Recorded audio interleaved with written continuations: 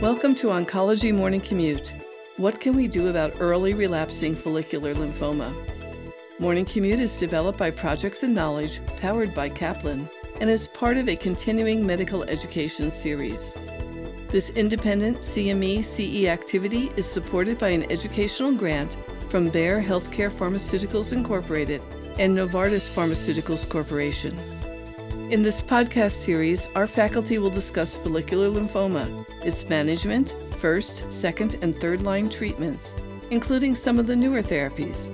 For example, the PI3 kinase inhibitors, copanlisib and duvelisib, and the CAR T-cell inhibitors, including axi-cel, lisa-cel, and tisa-cel, as well as bispecific antibodies such as mosunetuzumab. In this episode, Dr. Christopher Flowers and Dr. Loretta Nostapil discuss follicular lymphoma and its treatment, particularly for those patients who progress within the first 24 months, the POD24. What is known about predictors of progression, and what is the best path forward for these poor prognosis patients?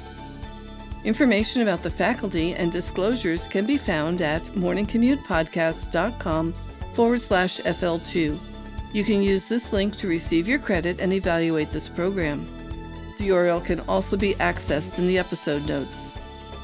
Dr. Flowers is a professor and ad interim division head in the Division of Cancer Medicine in the Department of Lymphoma Myeloma at the University of Texas MD Anderson Cancer Center in Houston. Dr. Nostapil is an associate professor also in the Department of Lymphoma Myeloma at the University of Texas MD Anderson Cancer Center, Houston. I am your host, Candace Hoffman. Dr. Flowers will begin our discussion. Well, great to have you back, Loretta, to talk more about follicular lymphoma. Let's spend some time now talking about those patients with follicular lymphoma who have early progression of disease. Tell me how you define that, and what does that mean to you when you hear about a patient with early progression? Yeah, so we just spent a lot of time talking about the fact that most patients with follicular lymphoma will have favorable outcomes, and it's absolutely appropriate to be concerned about what you're hearing, but also recognize that most people are going to have a normal life expectancy. But there is a caveat to that statement, and the caveat is that the observation that patients who progress within 24 months of frontline chemoimmunotherapy, and it's been validated now across different chemotherapy backbones, actually we don't anticipate they're going to have normal life expectancies and may actually face some of the most dismal outcomes we've seen in follicular lymphoma to date. So an observational cohort led by Carla Casullo, and I think you, Dr. Flowers, were also intimately involved in this, looked at patients diagnosed between 04 and 07 and were treated with frontline rituximab and mostly CHOP-based chemotherapy. The observation was that patients that progressed within 24 months of starting that therapy actually had a median overall survival of only about 5 years, whereas the other group of patients, which is about 80% of the population, had a life expectancy that was very similar to an age sex-matched cohort that didn't have follicular lymphoma, which to me suggested that those patients do really well. But the 20% who have an early progression event, that's the unmet need. We need to do a better job for those patients. I think the controversy, and this is where I want your opinion, lies in that a lot of those patients did not have biopsies at progression to know whether or not it was still follicular driving that poor outcome, or whether or not it was over-enriched with patients who had transformed to diffuse large B-cell lymphoma. And the other controversy is we have no way of identifying who these folks are at the onset. We just have to wait for that event to occur.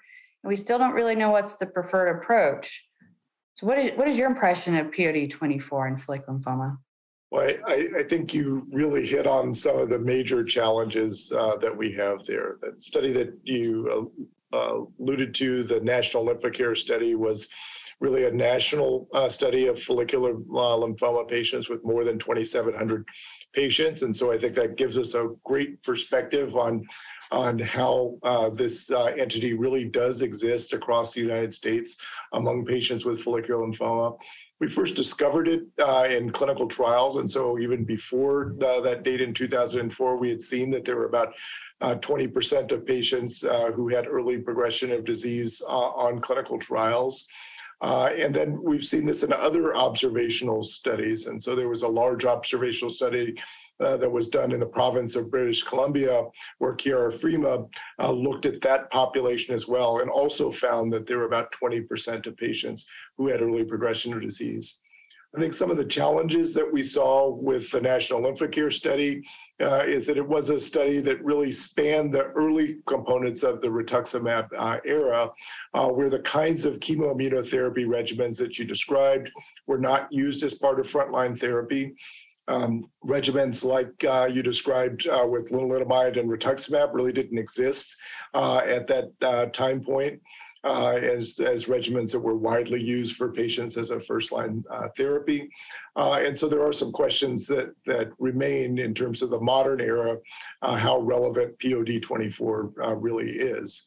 Particularly in that study that I just mentioned from British Columbia, where we saw that bendamustine rituximab was the most commonly used regimen. That was not a regimen also that was used in the National Lymphocare study. That although the group in British Columbia saw that about 20% of those patients had early progression of disease following bendamustine rituximab, they routinely did biopsies for patients in the province of British Columbia and found that the majority of those patients, approximately 70% or more, were patients who actually had transformation of their follicular lymphoma to a more aggressive lymphoma, diffuse large B-cell lymphoma. So I think some of the things that remains as questions are, is it really the bendamustine rituximab and that regimen being used in the upfront setting that when we see early progression that there are transformations? Would we see that same thing if R-CHOP was used as the upfront regimen? And what about new regimens like lenalidomide rituximab? What does early progression of disease look like for that patient population? But by and large, we do know that this is a group that when we do see this as an entity, is a group that's not going to do nearly as well as the general population of patients with follicular lymphoma. So when you see a patient with early progression of disease, what does that make you think of? Does it depend upon the regimen that you see that they had as their first line of therapy? And then how do you think through what do you do next?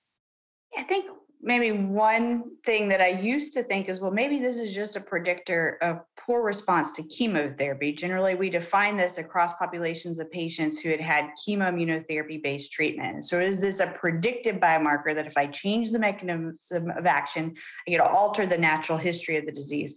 I don't think I have data that supports that observation or hypothesis. I think in general, what it is a clinical indicator that these patients have bad disease because they're progressing quickly through effective therapies. What I would love if there was a predictive biomarker that we could explore among these patients in their biopsies or maybe even circulating tumor cells that then would inform the next step. I think we would make a giant leap forward, but we don't currently have that. What I try to do for these patients is enrich participation on clinical trials where they may have access to novel therapies that are different than the standard of care options available to them, with the expectation by just changing that variable, I might alter that sort of poor prognosis. But that to me is an unknown variable. One illustration of the fact that we don't really know what to do is the SWOG study, that's a randomized 3-arm trial, has 3 very different approaches in terms of the options in that study. You've got a PI3 kinase inhibitor plus a CD20. You've got a chemotherapy backbone alternating between CHOP or bendamustine, depending on what they had frontline. And then you have a lenalidomide and obinutuzumab option as your 3rd arm, which I think just reflects the fact that we don't really know what's the preferred approach. We'll kind of try everything and see what sticks. How do you approach these patients? I think you really hit the nail on the head in terms of the need that we have for a predictive biomarker in this setting. You mentioned some of those components in your first remarks. This is a place where we intensively need research focus to be able to identify these patients at diagnosis. That's not been for lack of trying. And so when we think about early progression of disease, there have been approaches using typical clinical risk factors like the Follicular Lymphoma International Prognostic Index or the FLIPI score that you mentioned in our first podcast to try and predict those patients with early progression of disease. That helps to some degree. There also have been other stratifying factors like biological factors like the M7 FLICB using the genomics of the follicular lymphoma, so looking at the tumor gene mutations. That also helps to some degree. We've also looked at the gene expression profiling of tumors, and that also helps to some degree, but none of them are really perfect biomarkers for predicting that patient population. I think that is really what would help us to know best what kinds of therapies among those ones that you mentioned. I think through the management of these patients, I think a clinical trial is absolutely the kind of therapy that we should think about for these patients. The SWOG trial that you mentioned, I was very involved with the group. Unfortunately, for whatever reasons, we've had very difficulties with enrolling patients on that clinical trial.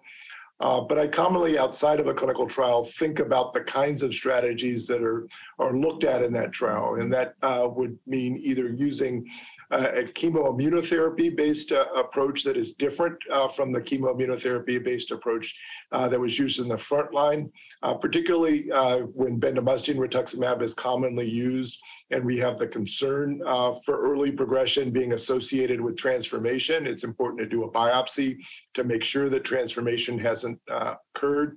When it has, R-CHOP is clearly a regimen that you would think about for the diffuse large B-cell lymphoma in that transformation. And even when there's no clear diagnosis of transformation, when that's something that's suspected, R-CHOP is a regimen that I also think about in that setting.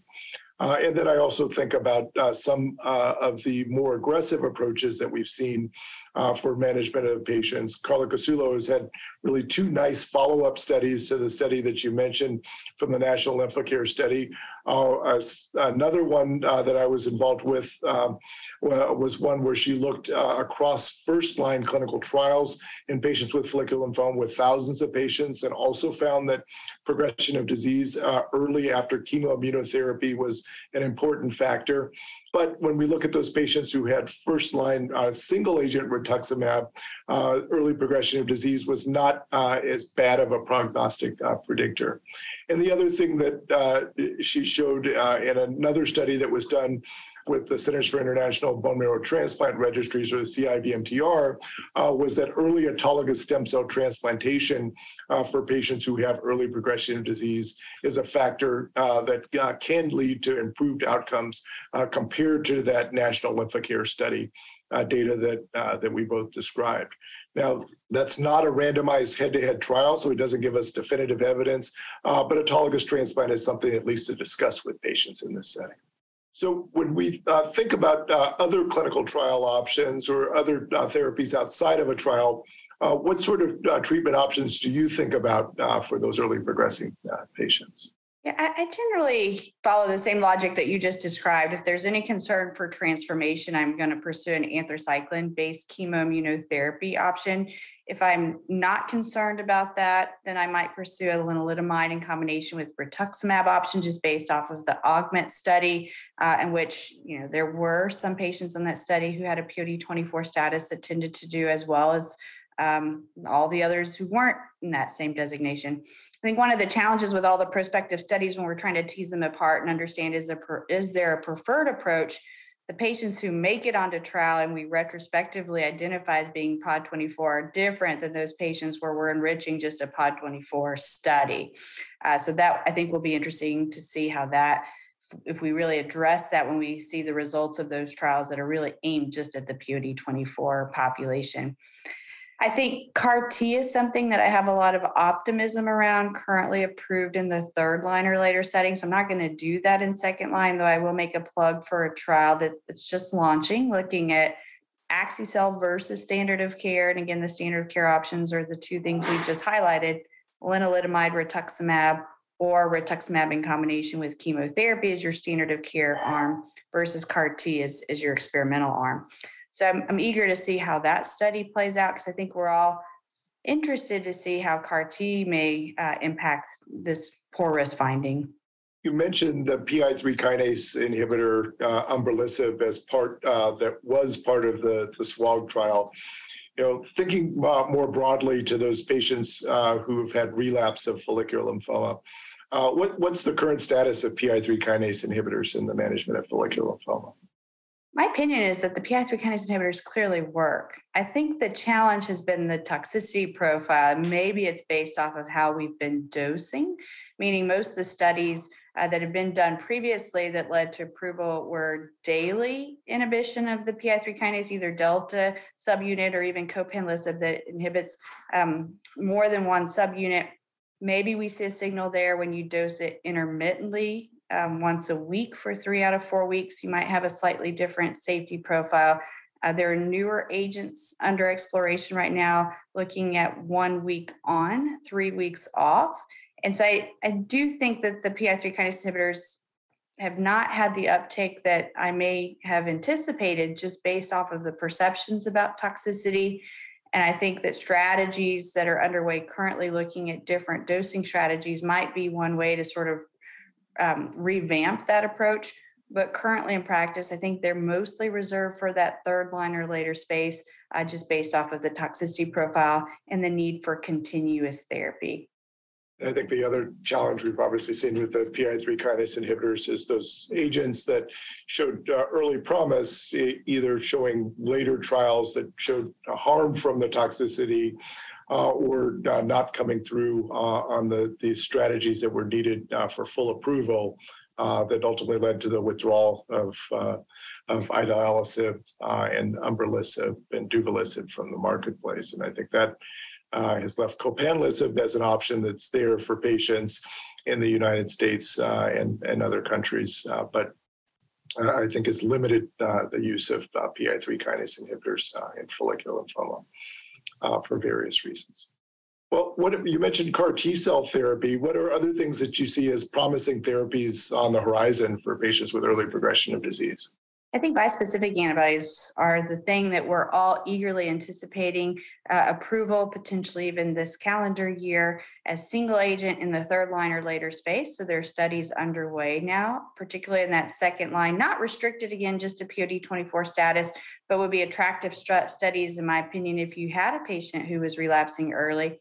So I'll highlight the Celestimo study. It's mosunetuzumab, which is a CD20, CD3 bispecific in combination with lenalidomide. It is a randomized phase 3, so the control arm is lenalidomide and rituximab. But as I mentioned, I often will pursue that outside of a protocol for these patients, and so I'm optimistic about that study. We've seen other bispecifics, epcoritamab, which is a subcutaneous administration. It's been combined with lenalidomide and rituximab in follicular lymphoma, and the phase 1 or preliminary data looks to be quite promising. And I think the other agent that we'll talk about in a later podcast is tazemetostat, which is an EZH2 inhibitor. The single agent activity, again, maybe not quite as striking as some of these other therapies we've talked about, but I think it lends itself well to combination strategies because of the toxicity profile. And so can we further augment that microenvironment? So we have another trial underway right now, which is lenalidomide rituximab versus lenalidomide rituximab and tazemetostat. Again, another randomized phase 3 that would enroll patients in this POD24 situation. So all of these are sort of ideas or options for these patients. But again, getting access right now may require participation on a trial. And you mentioned these bispecific antibodies. I think I get it, but when you say bispecific antibody, what are the things that are the targets of it, and how do these agents work? Yeah, great question. So many of them are building off of the fact that rituximab or monoclonal CD20 antibodies really did change the treatment paradigm in this disease because it led to an improvement in overall survival. But those antibodies, essentially, you have targeting of CD20 on the surface of the immune system, and then you have the FC region that will engage NK cells, et cetera. So these bispecific antibodies essentially will have two heads. You target CD20, and oftentimes they have a similar backbone to things like rituximab, and then you have another head that's going to engage CD3 on T cells. Some of them have a silent FC region, some do not. And so there are differences in terms of the construct. There's also differences in terms of the half-life and how we administer these agents. But essentially what we're doing is we're trying to harness the patient's own native T cells in that microenvironment where we can activate them and enhance efficacy against the malignant B cells. Some of the interesting aspects is that across the board, cytokine release syndrome is one of the most common toxicities, which is sort of a proof of principle that we're activating these T cells that are then secreting cytokines. And so there are strategies, again, across the various constructs that are being employed to try and reduce the rates of grade 2 or higher cytokine release syndrome. So you'll have wider application and uptake with lower concern for toxicity. Talked in the first podcast about some of the limited toxicities we see oftentimes with some of the first line therapies for patients with follicular lymphoma, with agents like rituximab or combination chemotherapy-free regimens like lenalidomide and rituximab. How do you talk to patients about some of these experimental therapies like bispecific antibodies where there may be greater toxicity? I think it's a really important concept. Again, because we view these patients as having a prolonged natural history, many of these folks will live decades with follicular lymphoma. We have to consider what is the short-term toxicity, but also the late toxicity of many of these therapies. Depending on the mechanism of action, that's usually how I formulate that discussion. With all of the immune therapies, there's going to be some form of immune-mediated or flu-like symptoms. And again, depending on patients' age, fitness level, what they come into the treatment with in terms of prior cytopenias or prior toxicity with therapy, you do have to individualize that discussion. But generally with the bispecific, cytokine release syndrome is one of the most common toxicities, which usually manifests as fever, oftentimes chills. They may have low blood pressure, high heart rate. They may even have hypoxia requiring supplemental oxygen. And in rare but severe instances, they have to be hospitalized. They may even end up in the ICU requiring pressors because it leads to a sort of capillary leak syndrome where they can have, again, rare but significant toxicity. Fortunately, for the vast majority of patients, it's usually fever and chills. The onset happens after the first few doses. It can be self-limited. Generally with antipyretics, you can weather the storm. Beyond cytokine release syndrome, cytopenias and risk of infection, that seems to be toxicity that we see across all of these novel therapies and chemotherapy. And so the rates of febrile neutropenia are generally what inform the discussions I have with patients in terms of what is the risk to them, because I don't think patients care too much about being neutropenic, but they do care about being at risk for infection, particularly serious life-threatening infections. I think they worry about fatigue and how that's going to impact their quality of life, meaning will they still be able to function?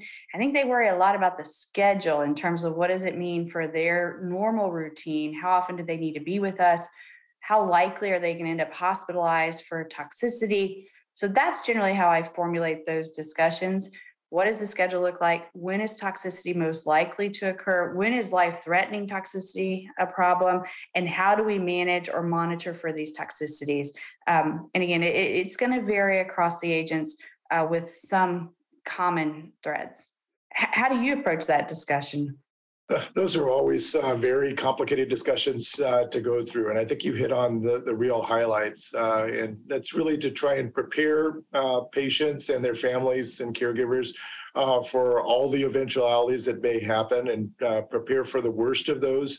But also have your team at the ready to be able to address those complications. And I find that when that preparation goes in, most patients and their families are able to navigate that process of a clinical trial with experimental therapies and with advanced therapies. How would you say most of your patients that are going into a clinical trial, how do they deal with that discussion and how do they move forward from that discussion? So we generally try to terrify them with the consent form and then back them off the ledge with what's more likely to happen versus what are all the possible things that could happen. I think in general, it's important to inform patients about their risk and to at least take into account our unconscious bias and what their perceptions of the toxicity may be. So I think it's really important to have lengthy discussions about what is all of the possible risks, what are the most likely things to happen, and more importantly, what would we do if some of those toxicities emerge? I think if you formulate it in that format, generally we can address what their biggest concerns are, what are our most likely concerns, and where do we compromise and how do we move forward? I think, again, most patients care most about how is this going to impact their quality of life, their daily routine, and what will be the burden on family members who are often relied upon to get them to and from appointments. And so if you put it into that context, I think generally it's better received. Well, that's really an outstanding approach. And I think that's exactly what patients and their caregivers need to be able to approach clinical trials in a very informed way.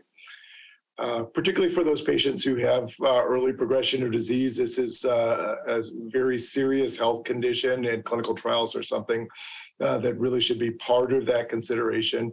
We're quite hopeful that many of the efforts that you have led and others have led in this space around clinical trials will start to make an impact for these patients who have early progression disease. And I think there are other efforts that are ongoing to be able to understand in the setting of early progression of disease, can we develop other predictors? So stay tuned.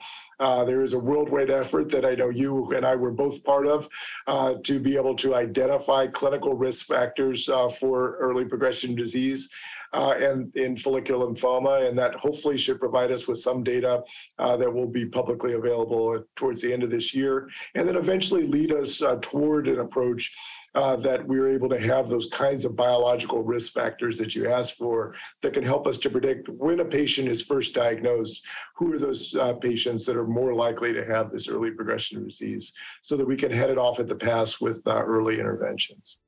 This has been an exciting discussion around follicular lymphoma, and look forward to our next podcast and chance to interact and talk about the next steps in therapies for patients with follicular lymphoma. So thank you. Thanks. Remember, to receive your credit and evaluate this program, please visit morningcommutepodcast.com/FL2. Look for all of the episodes in this series and all of our other podcasts on your favorite podcast streaming services, or download our Morning Commute app. Thank you for joining us today.